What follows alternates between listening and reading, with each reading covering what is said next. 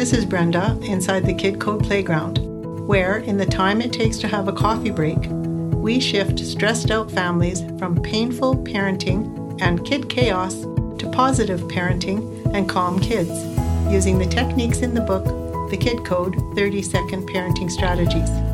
The unexpected result, you get your belly laugh back and ensure your kids keep theirs. In this podcast, pointed straight at your heart, we understand that parents struggle with two big problems: time and strategies that work on the spot. Every time you tune in, you'll find something to help you get right now relief in an upset with your kids, because every parent deserves a peaceful parenting experience, and every child deserves a peaceful parent. Are you ready?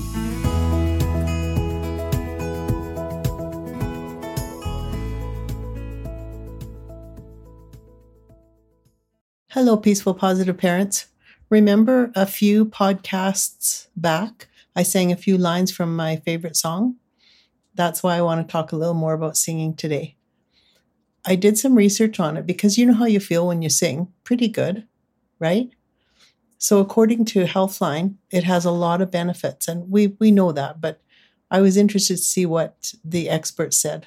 And one of them is reducing stress, which is understandable, but even reduces infections, which is pretty interesting to me. And besides that little tidbit, they said that singing increases lung function. I guess, okay, that one's believable and logical, but it even enhances memory. They said it improves mental health and helps people cope with emotional and physical pain. So yeah, yes, please to all of that. And here's the best part. You don't have to be good at it to reap the benefits.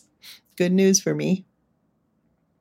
So all of this proof and science is wonderful, but I don't really need it to know when I sing that something good is going on in my mind and body.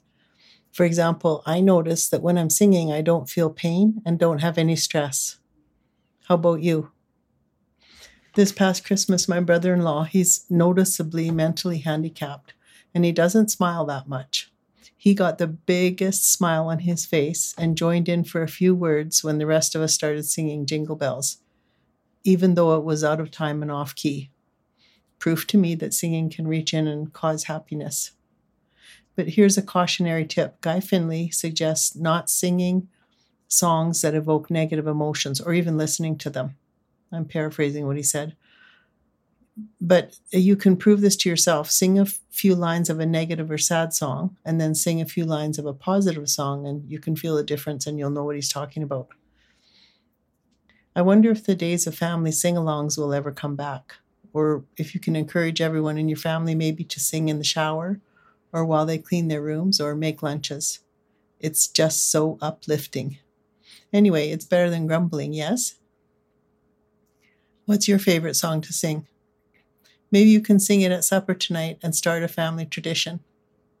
I'm known to burst out in song, even though I oftentimes only know 2 lines of a song. But I know what it makes me feel like, and I know what it makes those around me feel like. Okay, remember to spread the love. Talk to you next time.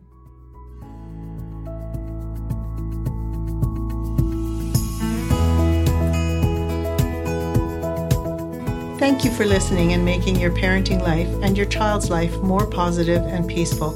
If you enjoyed what you heard, please share it with a friend. And if you haven't already, please subscribe and rate and review it on your favorite podcast player. If you'd like to take a Kid Code course, you can do it in the time it takes to have a coffee break.